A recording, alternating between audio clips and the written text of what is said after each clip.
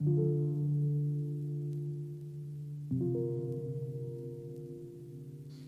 of the 12, who was called Judas Iscariot, went to the chief priest and said, "What will you give me if I betray him to you?" They paid him 30 pieces of silver, and from that moment he began to look for an opportunity to betray him. On the first day of unleavened bread, the disciples came to Jesus, saying, "Where do you want us to make the preparations for you to eat the Passover?" He said, "Go into the city to a certain man and say to him, 'The teacher says, my time is near. I will keep the Passover at your house with my disciples.'" So the disciples did as Jesus had directed them, and they prepared the Passover meal. When it was evening, he took his place with the 12, and while they were eating, he said, "Truly I tell you, one of you will betray me." And they became greatly distressed and began to say to him one after another, "Surely not I, Lord." He answered, "The one who has dipped his hand into the bowl with me will betray me. The Son of Man goes as it is written of him. But woe to that one by whom the Son of Man is betrayed. It would have been better for that one not to have been born." Judas, who betrayed him, said, "Surely not I, Rabbi." He replied, "You have said so." While they were eating, Jesus took a loaf of bread, and after blessing it, he broke it, gave it to the disciples, and said, "Take, eat. This is my body." Then he took a cup, and after giving thanks, he gave it to them, saying, "Drink from it, all of you, for this is my blood of the covenant, which is poured out for many for the forgiveness of sins. I tell you, I will never again drink of this fruit of the vine until that day when I drink it new with you in my Father's kingdom." When they had sung the hymn, they went out to the Mount of Olives. Then Jesus said to them, "You will all become deserters because of me this night, for it is written, 'I will strike the shepherd, the sheep of the flock will be scattered.' But after I am raised up, I will go ahead of you to Galilee." Peter said to him, "Though all become deserters because of you, I will never desert you." He replied, "Truly I tell you, this very night, before the cock crows, you will deny me 3 times. Peter said to him, "Even though I must die with you, I will not deny you." And so said all the disciples. Then Jesus went with them to a place called Gethsemane, and he said to his disciples, "Sit here while I go over there and pray." He took with him Peter and the 2 sons of Zebedee, and began to be grieved and agitated. Then he said to them, "I am deeply grieved, even to death. Remain here and stay awake with me." And going a little farther, he threw himself on the ground and prayed, "My Father, if it is possible, let this cup pass from me. Yet not what I want, but what you want." Then he came to his disciples and found them sleeping. He said to Peter, "So could you not stay awake with me 1 hour? Stay awake and pray that you may not come into the time of trial. The spirit indeed is willing, but the flesh is weak." Again, he went away for the 2nd time and prayed, "My Father, if this cannot pass unless I drink it, your will be done." Again he came and found them sleeping, for their eyes were heavy. So leaving them again, he went away and prayed for the 3rd time, saying the same words. Then he came to the disciples and said to them, "Are you still sleeping and taking your rest? See, the hour is at hand, and the Son of Man is betrayed into the hands of sinners. Get up, let us be going. See, my betrayer is at hand." While he was still speaking, Judas, one of the 12, arrived. With him was a large crowd with swords and clubs from the chief priests and the elders of the people. Now the betrayer had given them a sign, saying, "The one I will kiss is the man. Arrest him." At once he came up to Jesus and said, "Greetings, Rabbi," and kissed him. Jesus said to him, "Friend, do what you are here to do." Then they came and laid hands on Jesus and arrested him. Suddenly, one of those with Jesus put his hand on his sword, drew it, and struck the slave of the high priest, cutting off his ear. Jesus said to him, "Put your sword back into its place, for all who take the sword will perish by the sword. Do you think that I cannot appeal to my Father, and he will at once send me more than 12 legions of angels?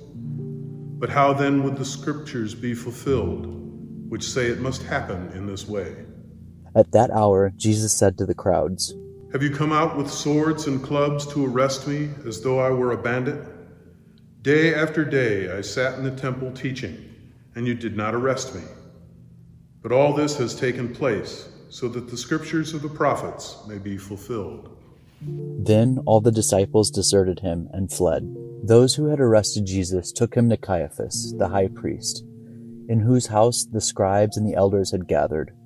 But Peter was following him at a distance, as far as the courtyard of the high priest, and going inside, he sat with the guards in order to see how this would end. Now the chief priests and the whole council were looking for false testimony against Jesus so they might put him to death.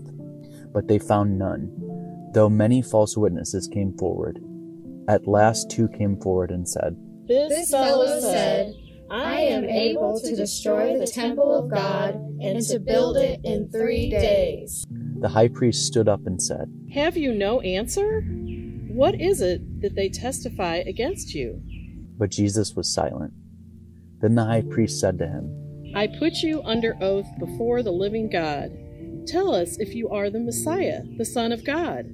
Jesus said to him, You have said so, but I tell you, from now on you will see the Son of Man seated at the right hand of power, and coming on clouds of heaven. Then the high priest tore his clothes and said, He has blasphemed. Why do we still need witnesses? You have now heard his blasphemy. What is your verdict?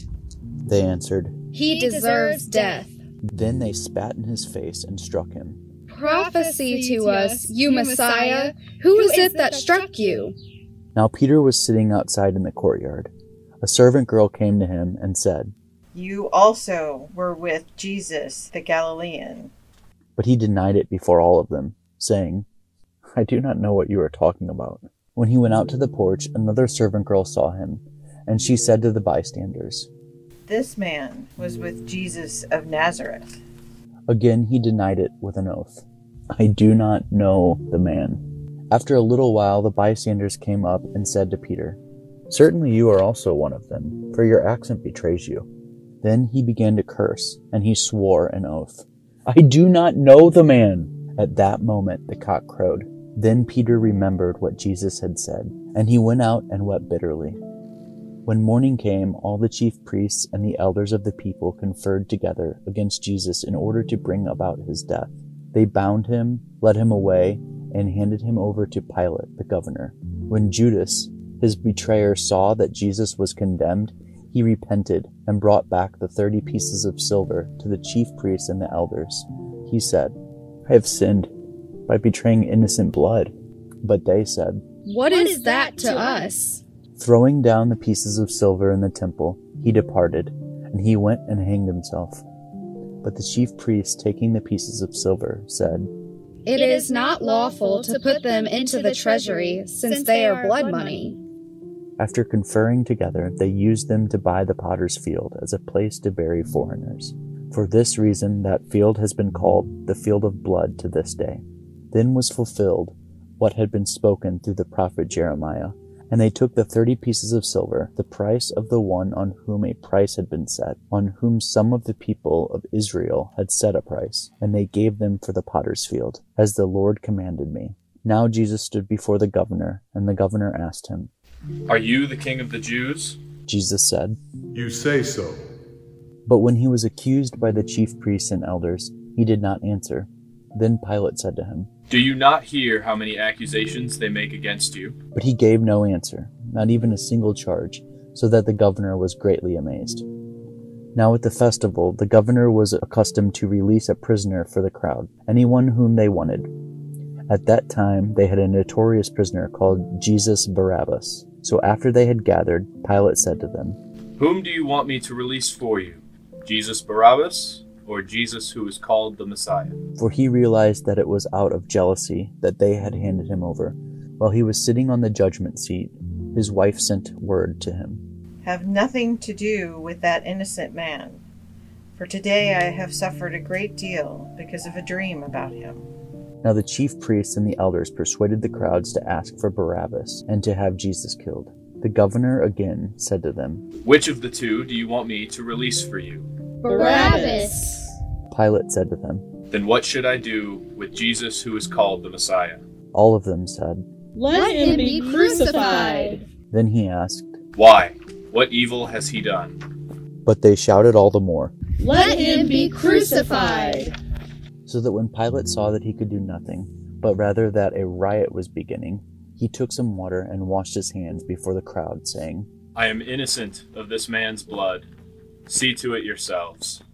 Then the people as a whole answered, His blood be on us and on our children. So he released Barabbas for them, and after flogging Jesus, he handed him over to be crucified. Then the soldiers of the governor took Jesus into the governor's headquarters, and they gathered the whole cohort around him. They stripped him and put a scarlet robe on him, and after twisting some thorns into a crown, they put it on his head. They put a reed in his right hand and knelt before him and mocked him, saying, Hail, King of the Jews! They spat on him and took the reed and struck him on the head. After mocking him, they stripped him of the robe and put his own clothes on him. Then they led him away to crucify him. As they went out, they came upon a man from Cyrene named Simon. They compelled this man to carry his cross. And when they came to a place called Golgotha, which means place of a skull, they offered him wine to drink, mixed with gall. But when he tasted it, he would not drink it. And when they had crucified him, they divided his clothes among themselves by casting lots. Then they sat down there and kept watch over him. Over his head they put a charge against him, which read, This is Jesus, the King of the Jews. Then 2 bandits were crucified with him, one on his right and one on his left.